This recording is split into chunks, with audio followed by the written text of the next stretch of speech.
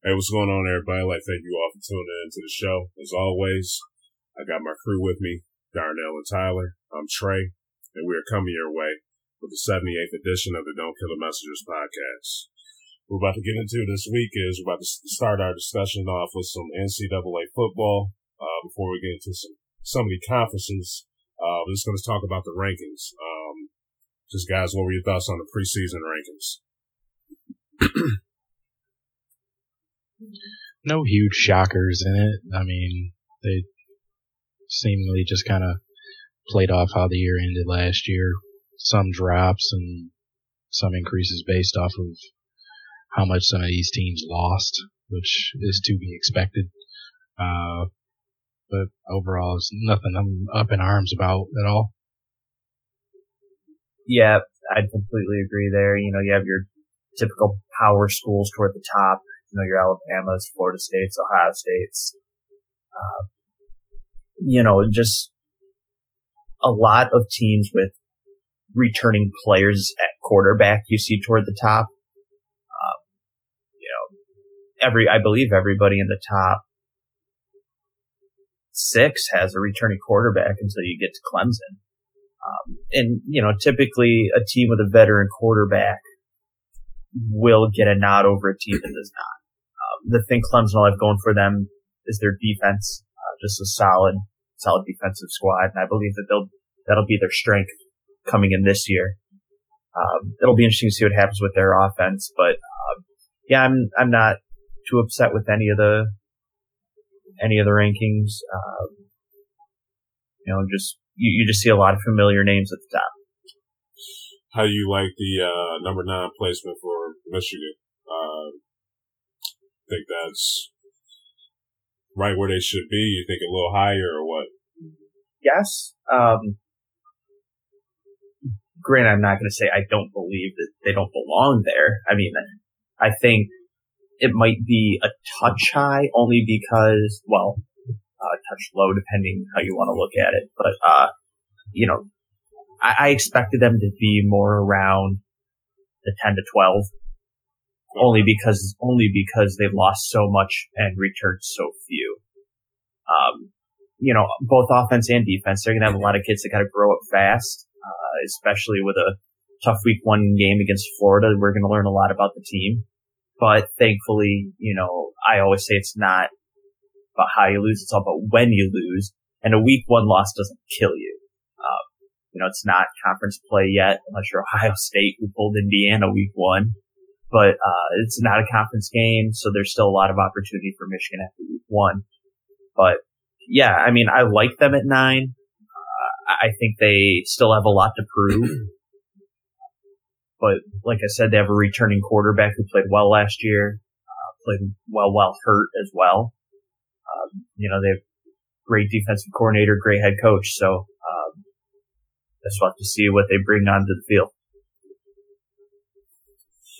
Now, what do you guys just think about the SEC? Because I think they lead with 6 teams in the top 25. Whole conference was looking kind of iffy last year. Just SEC wasn't, you know, dominant like, you know, they were once was. Y'all just think how do y'all just feel about that? Y'all comfortable with them just having 6 teams in the top 25? Or I mean, I'm not disturbed by it or anything like that because there's only one of them in the top 10, I believe, which is Alabama. Which, I mean, I think they deserve it. They've been in the playoff every year of its existence and haven't had a big fall off. And following them up is LSU down at 12. And they finished reasonably strong last year. Auburn was up and down there at 13. Georgia, you're expecting to have a step forward year, and Florida, I mean, they hung out around that lower part of the top 25 all last year. I mean, if you want to harp about Tennessee down at 24, I don't blame you there, since, you know, they have trouble just showing and proving, recent history, I should say. But no, I mean, I don't think, I mean, I guess we may still be holding on to SEC is king type label because of their history of dominance. But no, I don't think it's anything crazy. I mean, they're basically sprinkled in at 12 through 24. Mm-hmm. Yeah, I agree. With them being one of the deeper conferences anyway, you should expect them to get more teams in. Between them and the Big Ten, I feel like they should be the two leading conferences in the preseason top 25 polls every year. And that's just based on the fact that, at one point, the Big Ten had 8 or 9 ranked teams last year? Mm. That's crazy, and that should be taken into account going into a following year, all things considered. A returning roster, head coach change, things like that. But, the SEC deep every year always has teams constantly ranked. It helps that they always find a way into the national championship game. And I guess since the playoffs started, Alabama's pretty much anchored that. But yeah, I'm not upset with the SEC presence. You expect it. And I feel like everybody in the country expects it at this point. So if you want to argue that the SEC isn't the best conference, that's fine. I think that's more open for discussion than ever. But I think we have to at least be at a point where we expect it. And I mean, to add a little bit to it, I mean, who do you put in over these teams? Honestly. Yeah. Well, I mean, for one, I think we could all agree Alabama's year in and year out, always brings in top 1 or 2 recruiting class. So putting them in number 1 coming off a national championship game berth, number 1 recruiting class, to put them number 1 is not ridiculous again. But the only one where I think you could start to argue, LSU always has quarterback troubles. Auburn, super inconsistent. You could start to nitpick then. But the preseason ranking and even the ranking for the first, 4, 5, 6 weeks doesn't even matter. It's till the college football playoff ranking comes out. Yeah. So in reality, this is just discussion. It's a general basis for what we're going to see when the college football ranking comes around, because it doesn't waver too much. Just one last one, since we're from Michigan, Western Michigan, they had a pretty good, season last year, ended up losing their, bowl game. But just for the season that they had last year, do you guys fellas that, they should have perhaps gotten in the top 25 or what? No, not really. They lost their coach, their quarterback, and a receiver to the draft, their best receiver. Yes. So, I mean, that's a lot for a school in a conference like that to bounce back from. I don't think anybody expected a top 25 ranking after seeing their coach leave for Minnesota, and like I said, the other losses. Not that their quarterback was great, but you lose a senior quarterback, especially when you have talent like that at receiver, it's hard to make up. Mm-hmm. Yeah, and I think losing PJ Fleck was bigger than losing any player. PJ Fleck brought a culture, he brought an attitude. The team was in the boat with him. They were rowing the boat. And he even took the slogan with him to Minnesota. I know that if I were a Western Michigan fan or something, that would upset me a little bit. But yeah, I think he was the catalyst behind it all. So I'm not shocked at all that Western's not in there. Okay. But to a point, wouldn't you guys almost feel like a team's kind of getting robbed of a preseason ranking there? If they said, oh, well, as a non-power 5, Western Michigan had a great year. Let's put them toward the bottom just to represent them. It's like, you'd almost feel like a team, even though I said, this ranking doesn't mean jack squat, you'd still feel someone's kind of getting gypped there. Yeah. Yeah, in a way, yeah. I can agree with that. All right, guys, just any more comments, for this, for the NCAA football rankings? No. All right. Up next, we're about to start with the Big 12. Just start talking about Texas. You guys think this will be the year that they'll turn it around and start having that dominant football like they once was? It's gonna be so hard to tell, especially under Coach Harmon. Like, new coach, new system, new attitude, new culture. I would say ever since Mac Brown left, you're looking at a fan base that will find a very hard time trusting a new coach. As a Michigan fan, I went through that. You bring in Rich Rodriguez, you get all excited, and you basically face plant in front of the entire nation while everyone points and laughs. And I feel like Texas did the same exact kind of thing. They bring in Charlie Strong, and they kind of make a face plant, and then they kind of recover. And now they got Harmon, and he's going to really have to try and win this fan base over quick, because they are unsettled, and they need winning football. That Longhorn fan base, that 2005 season was way too long ago for them. Like, you can't hold on to that anymore. So, do I think they can turn around? Yeah, I do. I think Harmon's a great coach, did a great job at Houston. So he's staying in state. Hopefully he can, get some of those guys that were looking at Houston to maybe hop over to Texas.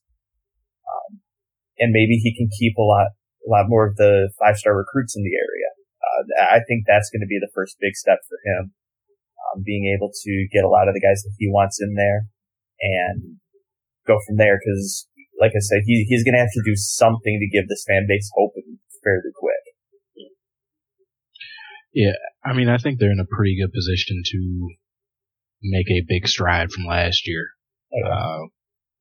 For a lot of the grief that Charlie Strong got, I do think he laid the groundwork to put this team on a path for getting back to what they should be. When he came in, he had to basically do a little bit of cleaning house. He had to get rid of a lot of knuckleheads, and that kind of set him back a little bit. Recruiting was reasonably strong, but I mean, they couldn't really put things together. But I do think with their defense, they have a young quarterback, in was it Buechele? Yeah, something like that. Shane Buechele, who had a decent but up and down season last year. I think Tom Herman's a little bit better with quarterbacks, so he'll probably be able to do something with that, especially installing that offense that he had at Houston. I think that does some things. I mean, there's still some holes that we wonder where they're going to be filled. There's no Deontay Foreman is not there. So, I mean, there's some work to see who's going to be man in that backfield, giving support to Buechele. But I do think they have a solid defense. O-line looks good. We just have to see where they go from there.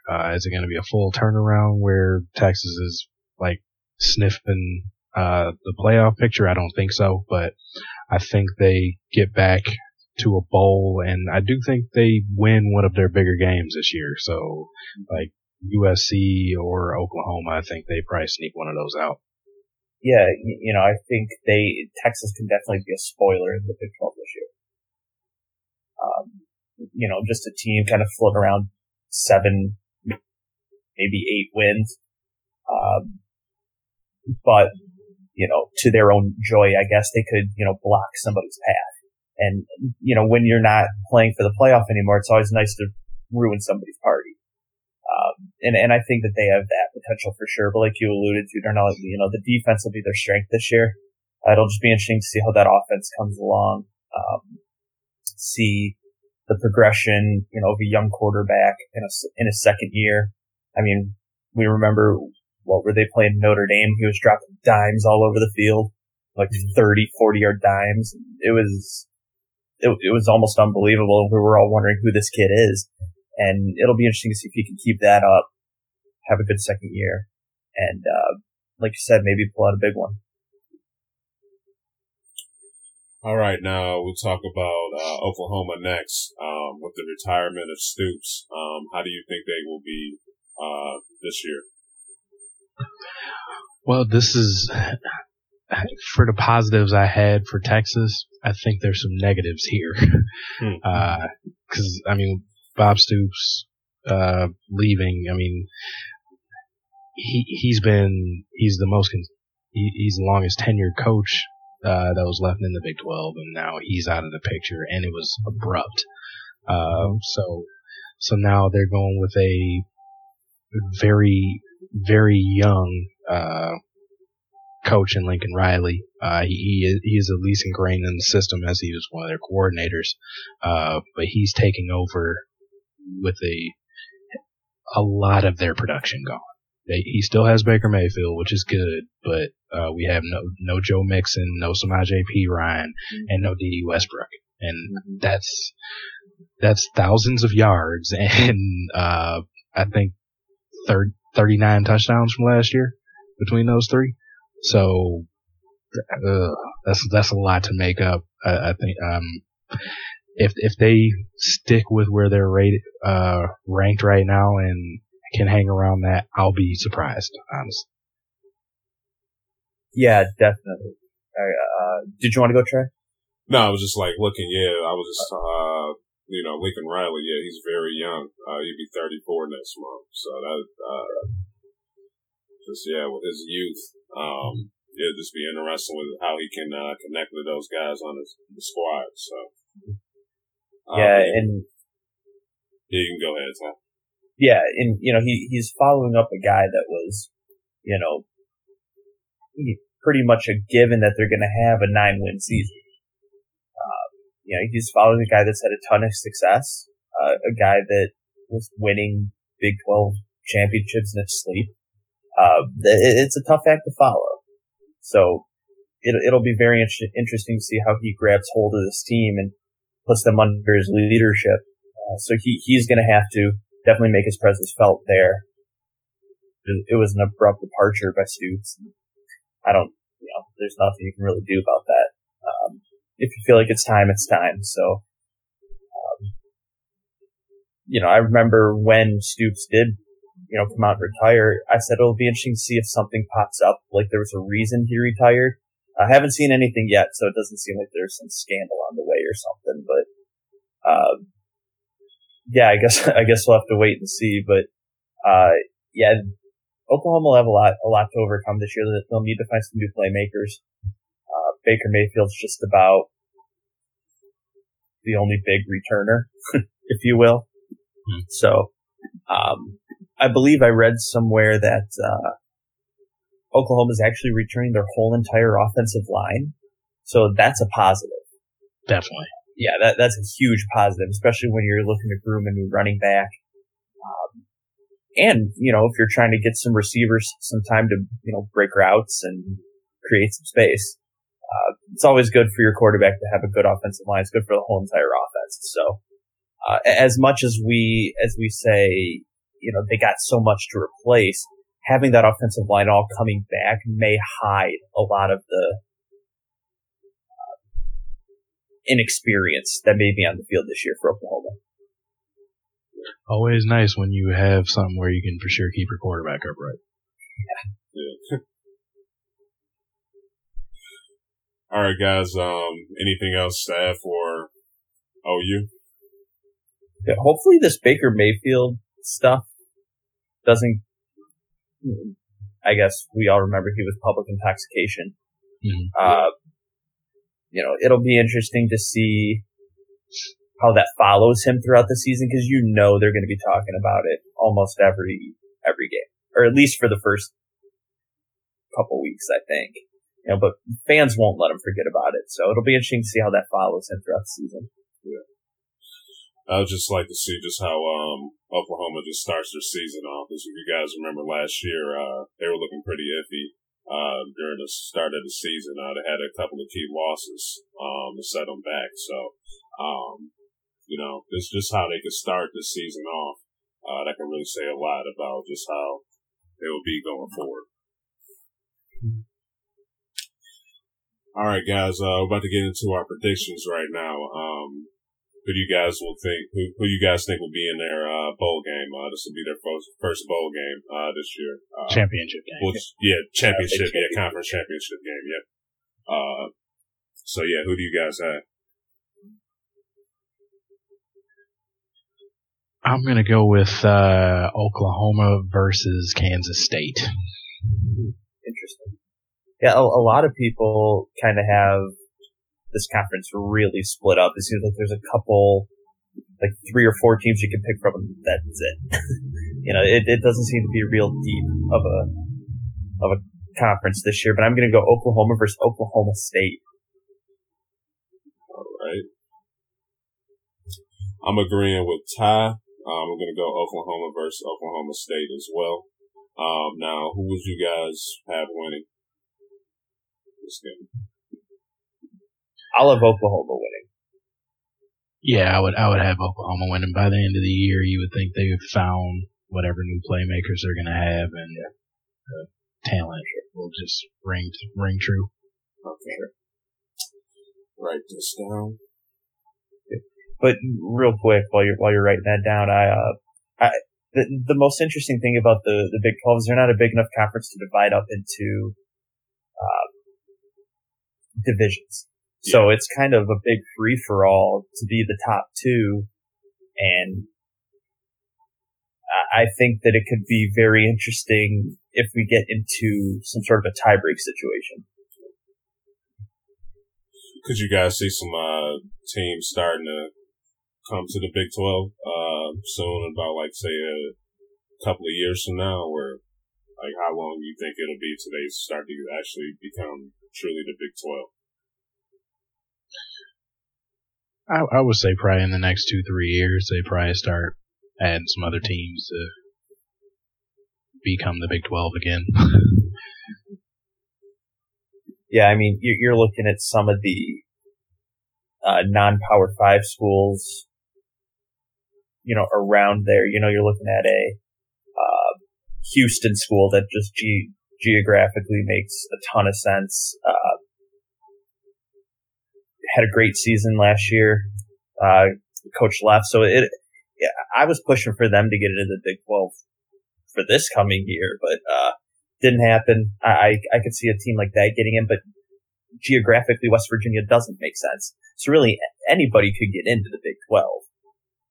Just the idea of who do they want in there financially. That's what's going to really bring a team in more than, talent. Make money for that conference. Yeah, absolutely. For all we know, someone like a BYU could get in, or Nevada, for all we know. Just they have to financially bring something to the table. And that's, at the end of the day, all that matters. All right, guys. We're about to go to the Pac. Who did you have winning? I didn't hear you. Oh, yeah. I said Oklahoma as well. Oklahoma? Yeah. Oklahoma versus Oklahoma State. And yeah, Oklahoma. Okay. But yeah, we're about to go to the Pac-12 next.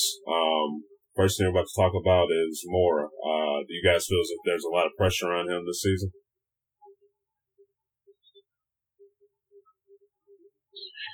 Well, I mean, yes. I mean, they've been getting talent for a while now, and I know Rosen got hurt last year, but it is kind of time to show and prove if they're going to really be considered top part of this conference. Yes, it's time for them to do something. Mm-hmm. Yeah, completely agree. You have one of the top 3 quarterbacks in the country, and you're not really doing a whole lot. So, I think it's just plain and simple. Record hasn't been there. Performance hasn't been there. I don't even think they've sniffed the Pac-12 championship game. I can't exactly remember last year's results off the top of my head. I have them right here, so let me just pull that up. Yeah, last year 2-7 in the conference, 4-8 overall. Yeah. For having a guy that could be a projected number 1 pick, you got to be doing better than 4 wins. Yeah. Now, what did you guys think about Rosen's comments? Little about a couple weeks ago, I believe, he was talking about how you couldn't really mix academics and athletics together. How did you guys feel about this statement? He has a lot of people agreeing with him, and he also had a lot of people disagreeing with him. But what were your thoughts on those comments? I mean, he spoke on what's a hot button issue as far as college football goes, and that's the whether basically these kids are actually student athletes, as they call them, or are they employees? And I mean, I'm on Josh Rosen's side as far as most of the statements. I could have lived without him trying to throw shade at other schools as far as raising SAT scores and all that kind of stuff. But as far as what he has to do and what he's and still trying to go to class and stuff, I do kind of agree with that. Basically, football for these kids, it is like they're doing a full-time job along with keeping a class schedule, but they don't make anything for it. So I know a lot of people's issues were like, hey, I had to work full-time to pay for college and blah, blah, blah. I was like, okay, he has to too, but he's not actually getting paid for it. Like I'm sorry for all those people that you weren't good enough to get an academic scholarship or whatever else. But I mean, that doesn't mean you can just hate that these kids have to kind of be slaves to their schools and also really not be able to pick a major that they might actually want to pursue because, hey, if a class doesn't fit that schedule, you got to go to practice. You can't go to that class because we brought you here to play football. Yeah. So pick a major that works. So there's a lot of. Oh, go ahead. And on top of that, pick a major where you're going to be able to stay on the field due to eligibility. Yeah, sometimes their major is eligibility. Yeah, for 3 years, then they leave camp. And, to that point as well, the football team's not like the basketball team. And the basketball situation is very unique because those guys just have to pass first semester and then they don't even have to go to class second semester because they're going to the NBA anyway. Mm-hmm. These guys are a one semester sport where they have to stay eligible through the entire semester. They can't get halfway through their season and then say, well, I don't really have to worry about class anymore.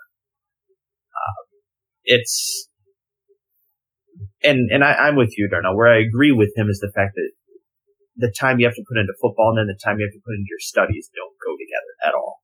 The math doesn't equal up there at all. I mean, if you're talking a 3-hour practice, then you're probably talking and at least an hour and a half in the trainer's room after, and then you might have about another hour and a half or two of film after that. And then it's like, all right, now go study. It's like, well, I'm exhausted. It's 10 o'clock. The puzzle pieces don't fit.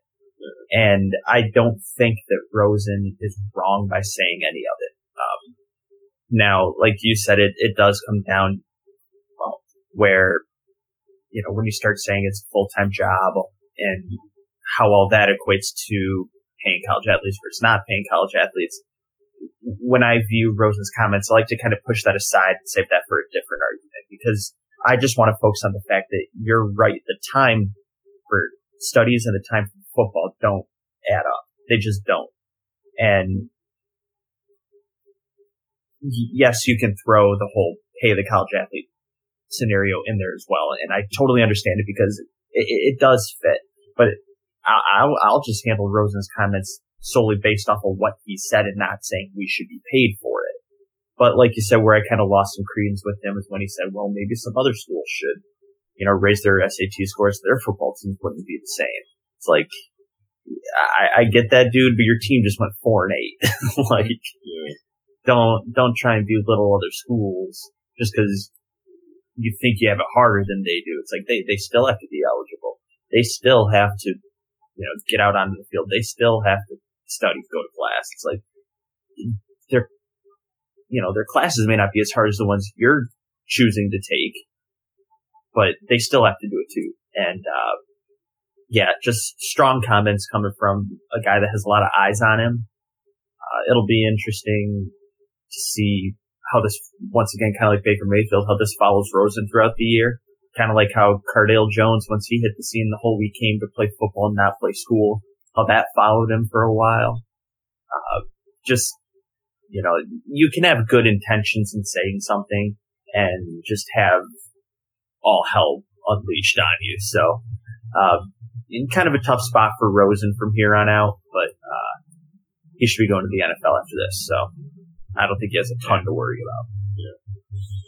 Now, you brought it up, Ty, just talking about the differences between basketball and football. Mm-hmm. What do you guys think that the college athletes should be one and done, like the NBA, or like how do you guys feel about that? I mean, I really don't believe there should be any restriction on them. I understand more so why it is for football, just because, I mean, physically, an 18-year-old they're rarely gonna have the size, strength necessary to be in the NFL. That lends more towards the NBA. But I mean, yes, I'm not for that anyway. I kind of think it's a bit of a farce that the NFL basically has a free minor league in college football. Mm-hmm. Like these kids have to go to college to play football for 3 years, or else there's no other avenue to make it to the NFL. And like this is, as far as this is the most dangerous sport. Like as far as injuries all around, you got the CTE studies, you have ACLs being blown on the regular, and every other kind of injury. And I mean, we already know that the career span of an NFL player is 3 years. But I mean, that's already after they've had to put themselves through two-a-days, all through elementary through high school, and then all the work they have to put in college for 3 years before they can go to the NFL. Yeah. So, I mean, it's tough to be able to know that. I mean, I know at least NBA player or college basketball players, they do have another choice. Like if they are mature enough or a parent can trust them, you can go to Italy or Spain or China or something like that and play a year of ball overseas and actually make your money and come back, and then you can be eligible for the NBA draft. I know a lot of kids don't do that because like it's probably more of an upside to go to college as a college basketball player because you get to have a little bit of that experience, and like Ty alluded to earlier, you really only have to go to class for a half the year. Yeah. You knock that first semester out and you stay above that 2.0 or whatever it is that you need to stay eligible, and then you get to just relax on campus and be big man on campus for that second half of the year until you get ready to declare your name for the draft and make your money. Yeah, and I think you could also argue that college basketball just does give you the best exposure. Mm-hmm. Now, granted, NBA teams have scouts that are just on a completely different level, aware of a lot more than we think they are. But I think college basketball just gives you the best exposure on a national level. I mean, how many times do we hear of a U.S. player going overseas, coming back for the draft, and we know nothing about it? I think most notably this past year was, what was his name, Terrence Ferguson? Mm-hmm. He went overseas. I believe he played in Australia or something like that. Gets in the draft, an American guy, and we don't know who he is. So college basketball, I think, is just your best avenue for exposure.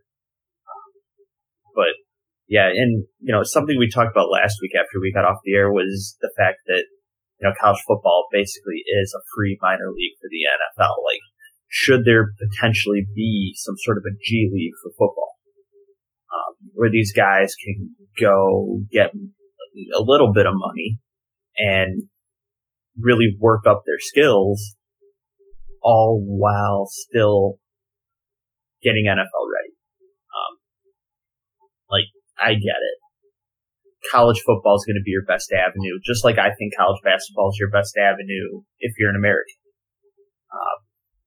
We see a lot of guys with NFL dreams come to America to play college football. And I think that college football is just so cemented that getting a minor league for football just doesn't really fit. I think it would be tough to get enough teams. You're basically coming up with an NFL junior and having to have a whole other entity run it. And the NFL won't pick up a development league like the NBA did. I just don't think they would. One, it would be something else for Goodell to screw up, but I just don't think there's enough there. Do I think there potentially needs to be another avenue? Yes, but I just don't know what it is. I mean, it just seems that a minor league would make the most sense. It's just I don't know that there's enough pieces there for it to work out.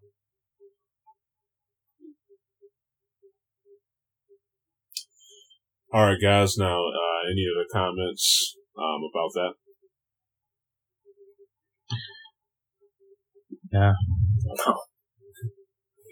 Okay. Who are some key players that you guys are looking out for in the Pac-12?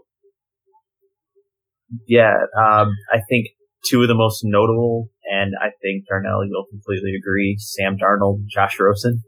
We're looking at possibly 2 first-round picks here. I think they're really, yes, there's other players that will, rise up in that conference, but these are the 2 names along with Wyoming's Josh Allen that are apparently all being, the race for the number 1 quarterback taken in 2018.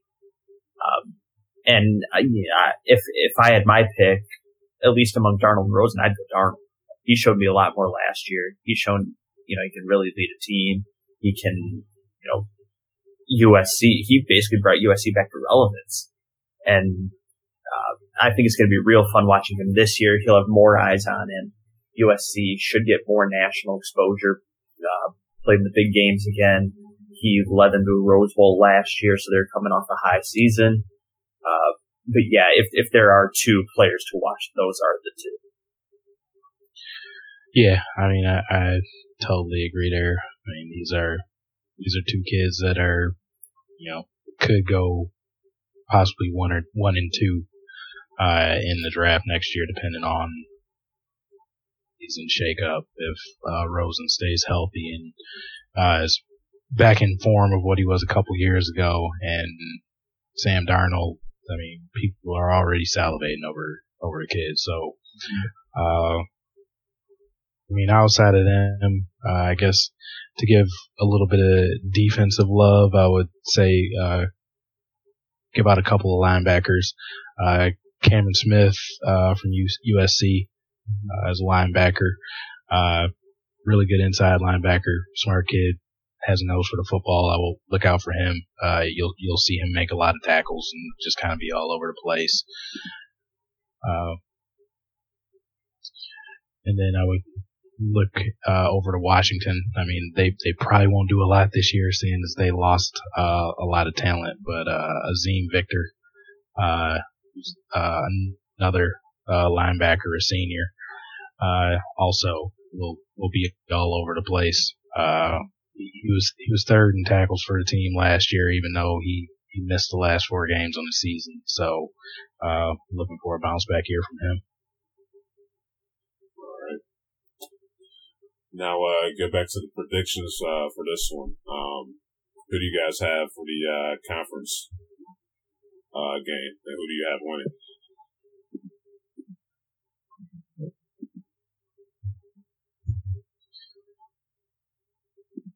Do you want me to go? Oh yeah, I'll start. I got Washington versus USC, and I have Washington winning. You have Washington winning, huh? Yeah, that's interesting. They lost some guys, man, but I'm just still going to stick with them. So Coach Peterson do enough for you last year? He did. Yeah, so no, he's a good coach. I don't mean that. I don't mean that in a negative way at all. Yeah.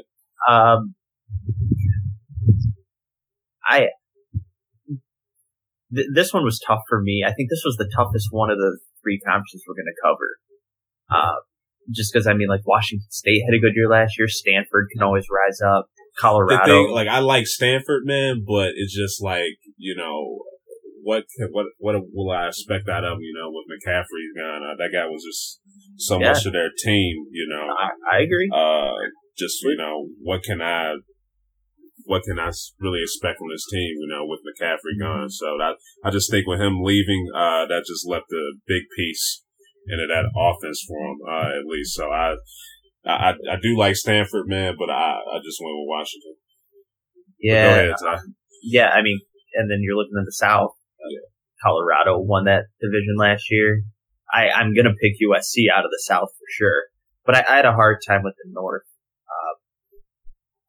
You know, I kind of wanted to pick Washington again, you know, thinking that that whole North division everybody might take a half step back this year. Like Trey said, losing McCaffrey's big. You're losing your best special teams player and your best offensive player. So I think that North division's up for grabs, and that's where I think coaching really comes into play. And that's why I'm going to pick Washington again in the North. Okay. But I'm going to pick USC to win Pac-12 this year. All right. Now, what about you, Darren? You feeling Oregon State and UCLA? No, I'm not. I'm with you guys on USC representing the South, but I'm going with the devil I know with the smart kids. I'm going with Stanford. Still in the North. I wanted to pick them. Yeah. I mean, even though, yes, losing Christian McCaffrey is going to be big. I mean, that's a lot of production loss, but it's just they always find a way to consistently get to 9 or 10 games, and I just think that holds up. There's a consistent team. That's about all I can say about them. You may not know a single player on their team, but they play a certain way, and you can usually just mark them down for 9 wins. So I'm going with that. Smart. So I'm going with that, but I'm going to pick USC over. Okay. And yeah, you had USC too, right, Ty? Yeah. All right, so you had 2 USCs and 1 Washington. All right. Yeah, I mean, even though USC loses Juju Smith-Schuster, I feel like wide receivers are less a dime a dozen than any other position in college football. So, I think Sam Darnold's enough there. Yeah, they're already calling him best prospect since Andrew Luck. So, isn't everybody the best prospect since Andrew Luck, though? well, Luck was the best since Elway. So now they have to say he's the best since Luck. Even though it seemed like Andrew Luck was the best prospect since Andrew Luck. Well, and he's still trying to live up to being that prospect. True. That is true. All right, guys. Now we're about to go to the ACC. Just who are some key players from this conference you guys have your eye on? I'll let you start that one right now. I mean, well, with the ACC, I mean, there's some transition going on here. We want to see what Clemson shows. With them, I'll still go a little, sideways without trying to go with the major teams. Out of Boston College, I'm going to go D lineman, Harold Landry, senior. Let's see how he blows up. He had 17 sacks last year, led the nation.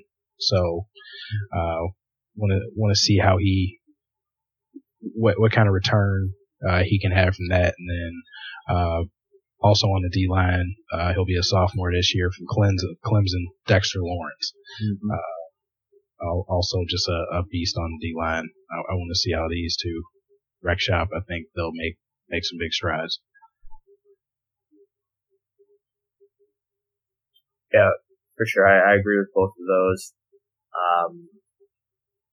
Just quick stat on Dexter Lawrence, 9.5 tackles for loss last year. That's impressive stuff. And I don't think there's much to argue with there. I guess I'll take, for one, the obvious one, Lamar Jackson, Heisman winner.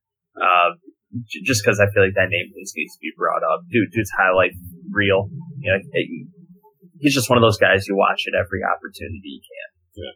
I'm just real quick, I'm kind of a little bit, just kind of nervous for him for just a season because, he started off, he was hot, but during the end of the, season, a lot of teams, started to catch up to him a little bit. So, like I said, the guy was remarkable. He had, great stats. But just to see, this year, will teams, adjust to him like they were adjusting to him during the end of last season. So, like I said, I do like him. He's a very, entertaining, guy to watch on the field, but, it's this kind of up and down with him right now, just how, teams were playing with, were able to stop him during the end of the season last year. So, I feel, I'll agree. Teams kind of figured him out. At least, let me rephrase it. I feel like teams figured out if you stop everybody around him, then you're standing a really good chance. Like, I feel like, teams really kind of locked down on his receivers, forced him to try and make some more plays with his feet toward the end of the year. Granted, he made plays with his feet all year long, but, I feel like a lot of the other players around him got shut down, which made him try and force some plays. But, it's tough to really pinpoint exactly what it could have been. But then my other two picks are both from Florida State. First one's DeAndre Francois, quarterback. Freshman quarterback last year took a beating early in the year, but really stepped up. I'm going to be interested to see if he has kind of a blow up breakout season. And I think he can. I think he's talented enough, has really good vision, can use his feet when he needs to. And just a good arm. A year of experience can go a long way for a young quarterback. Sometimes, have the baptism by fire is the best way to learn. So, it was tough to watch him struggle early last year, but I think he can have a really good year this year. And then secondly, for Florida State, I'm going to pick whoever ends up being the featured running back. Losing Dalvin Cook's huge. He's one of those players, how in the world are we ever going to replace Dalvin Cook? So, whoever fills that position is going to be something worth watching. So I'm sure they already have somebody. It's just we don't really know who it is just yet. But like I said, replacing a player like a Dalvin Cook or replacing a player like Christian McCaffrey is something worth keeping an eye on. Because if Florida State wants to make a really good run, and if they want to be in contention for the playoff again, they'll have to find a solid running game. And if they can find a guy who's dual threat like Dalvin Cook was, running, catching, they're going to be in pretty good shape moving forward. So it'll just be interesting to see if they can find the guy, and if they can, how long will that take?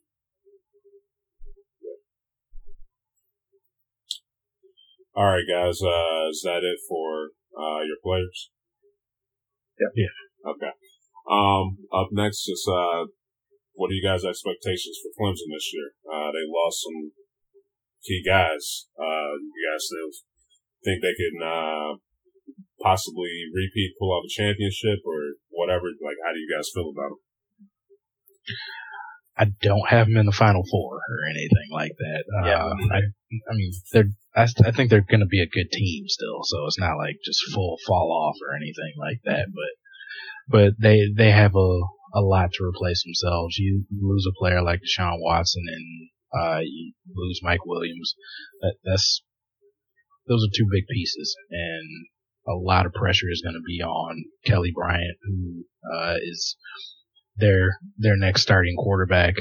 I mean, he's following up two pretty good quarterbacks. I mean, you had, of course, Deshaun Watson, who was a Heisman Trophy winner, and Tajh Boyd was no slouch. So, I mean, that's following quite a line, especially since Deshaun Watson actually was stepped up from Tajh Boyd. I don't think we can expect that from Kelly Bryant. The positive with him, he is a junior, so it's not like it's a freshman stepping up or anything like that. So he has some experience within the program, but there's still going to be a learning curve here getting meaningful snaps and being the man. Mm-hmm.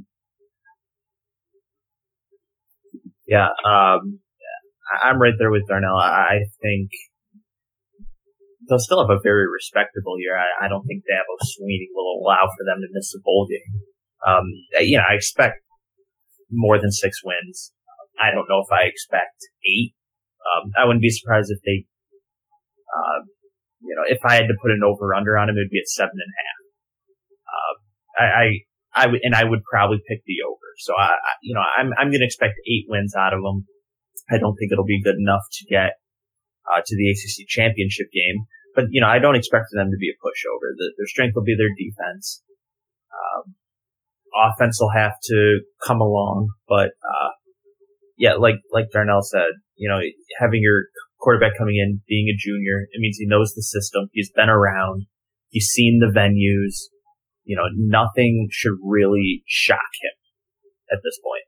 So I expect him to be a guy that doesn't really get rattled, based off of, the bright lights. It's always different when you're on the field, but, it's a guy who's seen it all, good and bad. And he's seen a lot of good. So, it'll just be interesting to see how he handles adversity if this team, say they lose 2 in a row at some point. It'll be interesting to see how he'll handle the adversity, especially like you mentioned, Trey, coming off a national championship season. Yeah, and I mean, lucky enough for them, I think their schedule plays out pretty well for this year of transition. I mean, they're tougher games they get at home. They get Auburn coming into them, and Florida State is coming there. Those are probably the toughest 2 matchups they have. They have to go to Louisville. But I mean, I do think they're probably still a hair ahead of them in overall talent, so they'll probably still be favored there. But I think their schedule shapes up where they could win 9 games still. So. Mm-hmm. But both of you guys agree that they're not in your top 4, right? No, yeah, I don't see it to the title game or to the playoff. Okay. We'll have to break that down next week. But guys, who do you have in your conference game for this one? And who do you have winning? Me, I'll go. Got this being a rivalry game. I got the U versus Florida State. I do have Florida State winning though. It's going to be interesting to see Miami. Last year they started off pretty good, but once they took a loss from Florida State, they started to slip a little bit. So their first meeting could really have an impact on how Miami's season will continue to go further. But yeah, that's my pick. Who you got, Ty? Yeah, I really don't like the ACC conference, mainly because their divisions are so skewed. Having Clemson, Louisville, and Florida State all in the same division, I absolutely hate that. And then, the other side, you're looking basically at mediocre schools. So U is not mediocre, man. When have they been good lately? Yeah, post 2003. Maybe not even then. But no, I just think that this is one of the conferences that could really benefit from a realignment. And therefore it made it a little tough for me, but I'm actually going to go, between Louisville and Florida State. I said I'd make a decision, but I didn't. I didn't make a decision. So wow, okay, Louisville, Florida State. So Clemson's not even. No, I'm gonna go Florida State. I'm gonna go Florida State versus. I'll go Virginia Tech again. They'll squeak back in it. Okay, FSU. Obviously, with the winner being Florida State. Okay, I agree too. Yeah, we're on the same plane there. I'm thinking Virginia Tech and Florida State. I think Virginia Tech they'll have just enough to go through their their division and get in there. But yeah, I think Florida State will probably house them when it gets to that. Oh yeah, but it's one of those things where that Coastal Division is just you're looking at those teams and wondering how are any of them going to compete with the top of the Atlantic Division? Yeah. And they're not. I mean, Virginia Tech somehow made the ACC championship a game last year. Somehow. I mean, you don't expect it, that's for sure. Yeah. But I gotta say this year, I don't totally hate your pick of Miami, Trey. Yeah. Although, it'll be interesting to see how they come back from losing Greg Kaya to the Lions. Yeah, true, yeah. To the 1-0 preseason Lions. Yeah. Yeah, State, I mean, I do think they're another team where their schedule shapes up pretty well. Yeah. They have to go to Florida State, where I play them week 3. Yeah. I don't think that will end nicely, but they have kind of a soft schedule too. Yeah. Bethune-Cookman, Arkansas State, Toledo, Duke, Georgia Tech, Syracuse. They get to feast on some bad teams. Yeah, for sure. But like I said, did you say that Miami plays Florida State week 3? Yeah, week 3, week 4. That's week 3. Yeah, week okay, 3. Week 3, yeah. And like I mentioned earlier, it's all about when you lose. You can lose a game week 3 and still be okay. Yeah. Like it's tough when you start losing week 9, week 10. That's when you start really losing ground in your conference and let alone your division. Yeah. So, to get them early would be nice, or is nice for Miami, because say you just get housed. You just look at it and say, all right, it's week 3, it's one conference loss. Let's, brush off the dirt and go. And you can learn a lot from getting housed early in the season. Yeah. Like how many times you look at a team and you go, they have that kind of a record after what I saw week 3? Like that's how I felt about Penn State. Michigan houses Penn State 48-10, and they're playing for the Rose Bowl. Yeah. But yeah, losing early isn't the end of the world. Yeah. So yeah, you were deciding between Louisville and Florida State. Okay. So yeah, you would have Clemson finishing in third in their division? Yeah.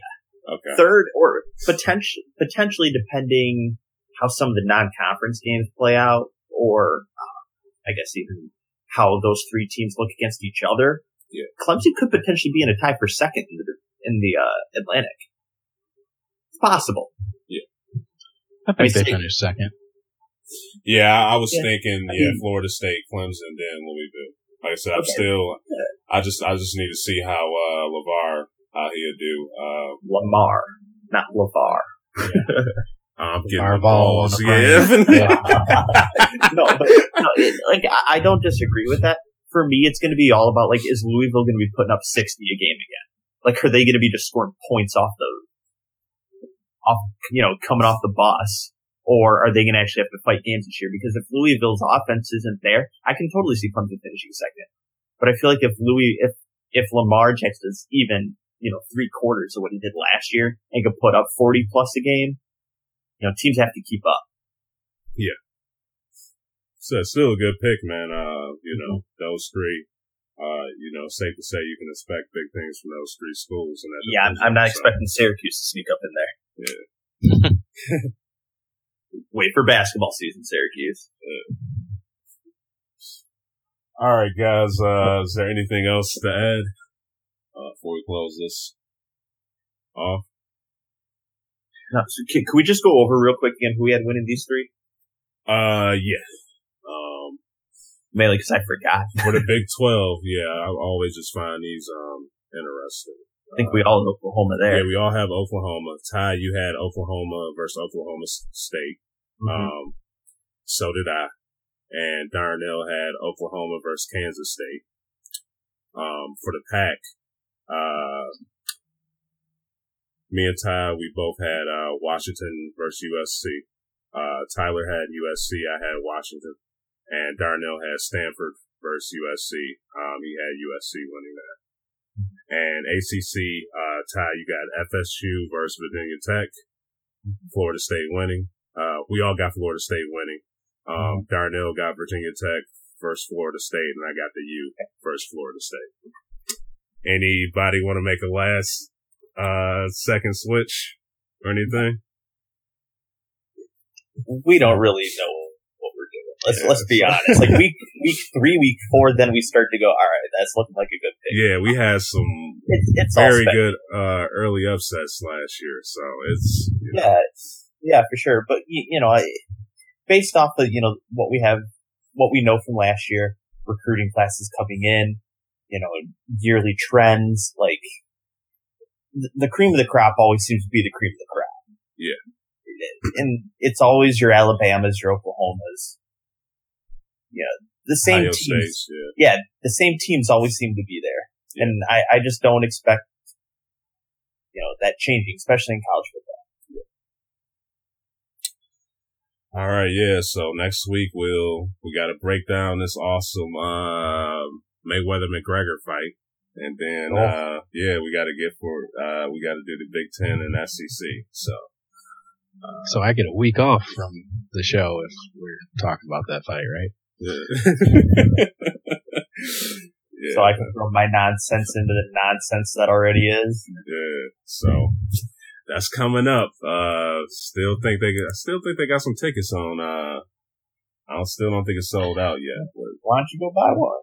So you got your $3,000 for a nosebleed seat? Hey, I'm straight, man. Not to watch that garbage. You'll watch it. Yeah. But all right, guys, as always, I appreciate y'all checking us out. Again, you can find us on Twitter at DKM_cast. You can also find this podcast on Stitcher, iTunes, YouTube, SoundCloud. Just hit us up in that search engine. We should pop up. But yeah, catch you guys next week. Peace out.